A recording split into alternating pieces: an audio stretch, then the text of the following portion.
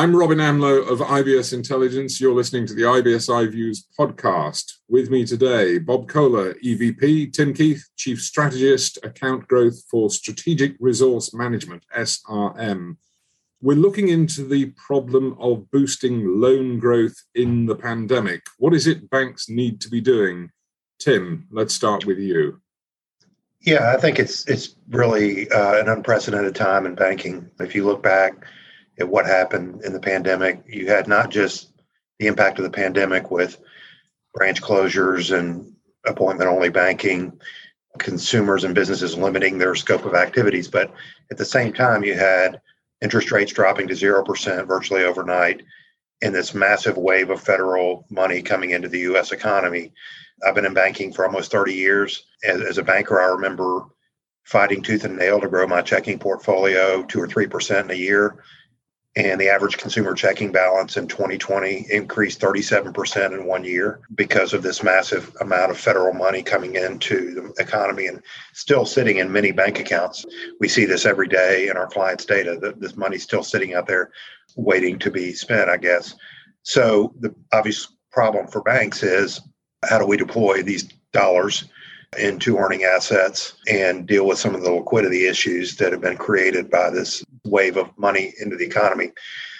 And I think answering that question has gotten more challenging because our operating environments are still not back to normal. And you have that converging with the plethora of online lending options now. And it's a fraught time for bankers as it relates to meeting the lending needs of their customers in a relational environment. We used to could count on customers coming into branches.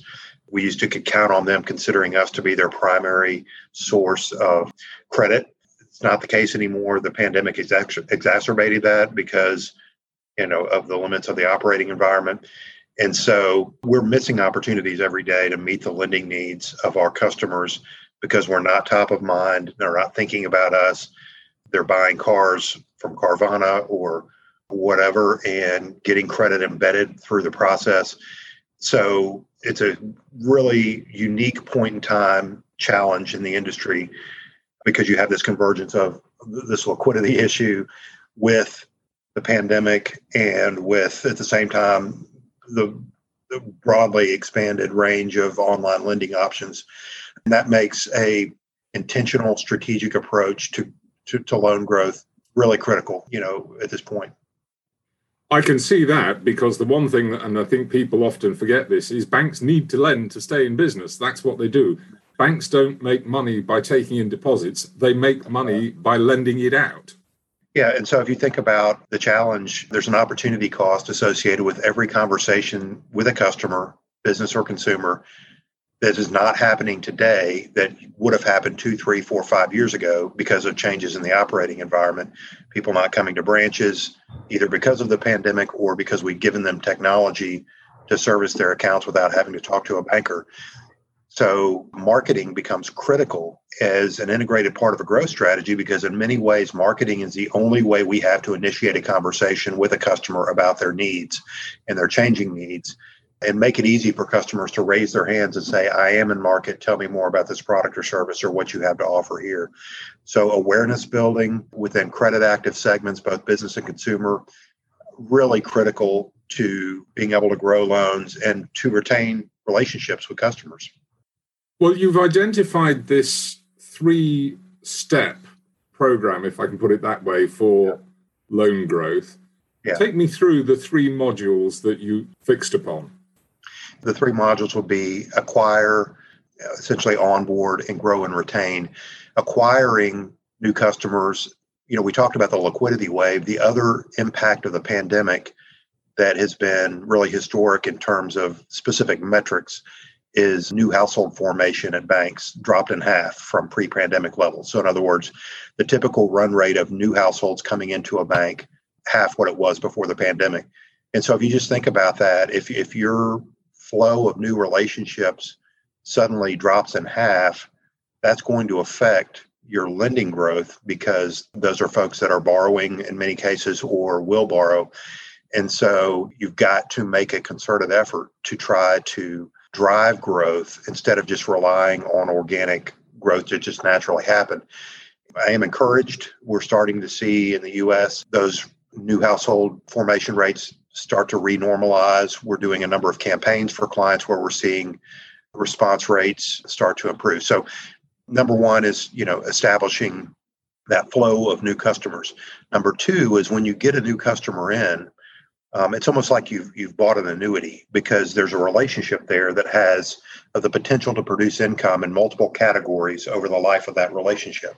So you invest money in acquiring that annuity, but then if you don't actively manage that annuity, you won't get the return. And so as you get new customers in, particularly, and for most banks, 70% of new customers are still checking customers without credit. So educating new checking customers about your credit products, it makes a direct and meaningful impact on the adoption rate of lending products in the first 6 months of their relationship with the bank. So as I get someone to come in and open a checking account with my bank, if I'd make a concerted effort using data and segmentation and effective targeting to educate active credit users who have become customers, both business and consumer, about our lending solutions, it makes a direct impact on the uptake of credit in that first 6 months. In other words, just getting that customer to go ahead and move those lending relationships at the same time that they have moved their checking.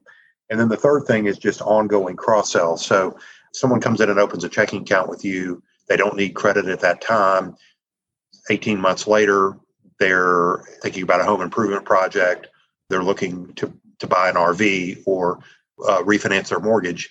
That active ongoing communication in credit active segments, you've proven data analytics to create awareness in credit active segments that we have quality rates and products available. We want your business and click here to start the process.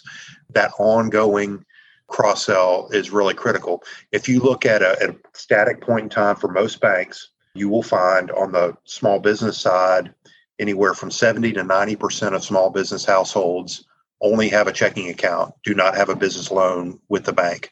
That's a huge opportunity to leverage that transactional relationship and cash management type relationship into business lines of credit, business loans, by just having consistent outreach and awareness building. On the consumer side, it's similar. Typically, 75% of consumer households have checking with their bank.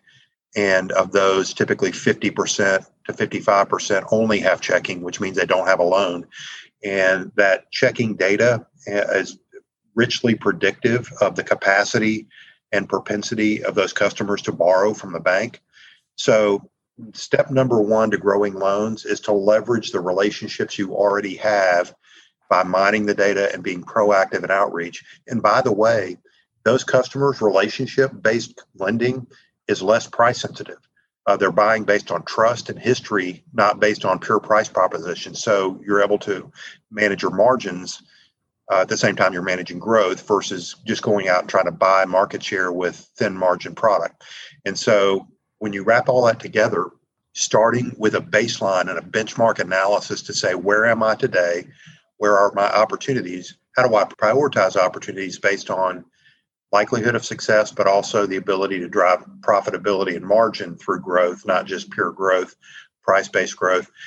That's fundamental to this whole wrapping up these three different things. Is start with an analysis that gives you a sense of where you are today and where your prioritized opportunities, where you would spend your first dollar, your 10th dollar, and your 100th dollar in order, Yeah, I'll add to that real quick that our data also shows once you establish that loan relationship with that checking customer, the retention rate grows exponentially. Usually once you have a loan and a checking with them, the propensity for them to leave is very, very low. A couple real practical things on that. If I have a checking customer that's a $15,000 checking balance, that's a very profitable account in a consumer checking account. But when I sell them a 10-year home equity or a 30-year mortgage, I put literally an anchor on that checking in the form of the loan term. And that's what Bob's talking about, the retention benefit. On the flip side, when I sell a checking account to a mortgage customer, they become 2 or 3 times more likely to buy a home equity account down the road because that checking becomes the bridge from the first loan to the second loan. So a relational-based approach to these tactics is really builds on itself. I think banks need to understand what the value of each of their products is, because I think some of them don't. And in fact, a checking account, or as we would call it this side of the pond, a current account, Right. is not a hugely profitable thing in and of itself for a bank to operate. In fact, often they can be money-losing propositions. That's right. But if you look at it as a financial institution, if you look at that as the lead to something else, treat that customer right, treat them properly, and yes, you will get them to take out the mortgage, you will get them to take out the credit card, you will get them to take out the loan, etc., etc. That's right. Typically, a third of checking accounts, to your point, account for 100% or 120% of the profitability of the checking portfolio. And so if you really start where you've got relationships that you want to protect that are already profitable, where there's also at the same time a demonstration of credit capacity. If you think about the amount of money I keep in my checking account, outside of maybe FICO scores, credit scores, what's more predictive of credit capacity than the money that I keep in that transactional account? It tells you I have money to service debt. So when you can align a quality credit risk with a prioritized retention scenario, then that's and you can spend the same dollar and achieve two goals. That's what you want to be doing. It's really what we see is that the education of those products and services repeatedly.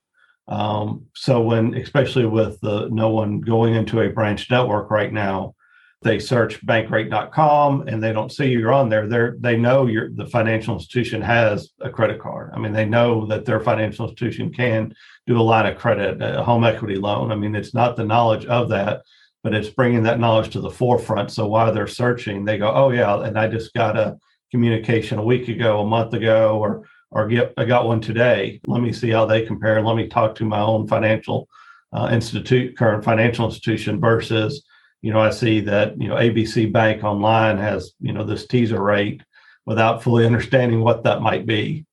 So make sure you're establishing that relationship is very key.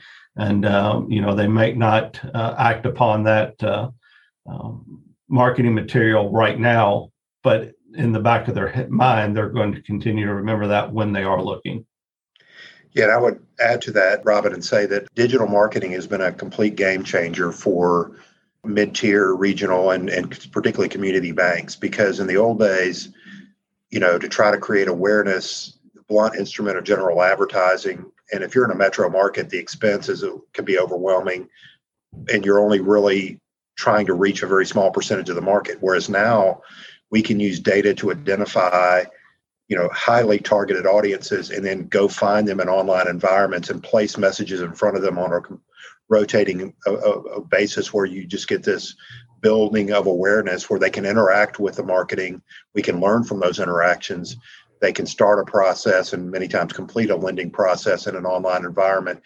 And so it equalizes the game in terms of, the competition with the top 5, top 10 banks who have so much scale, because you're able to target in those messages without a lot of waste in terms of marketing, and you're able to learn in a dynamic way about how your customers interact with messages you send and make adjustments based on what you learn.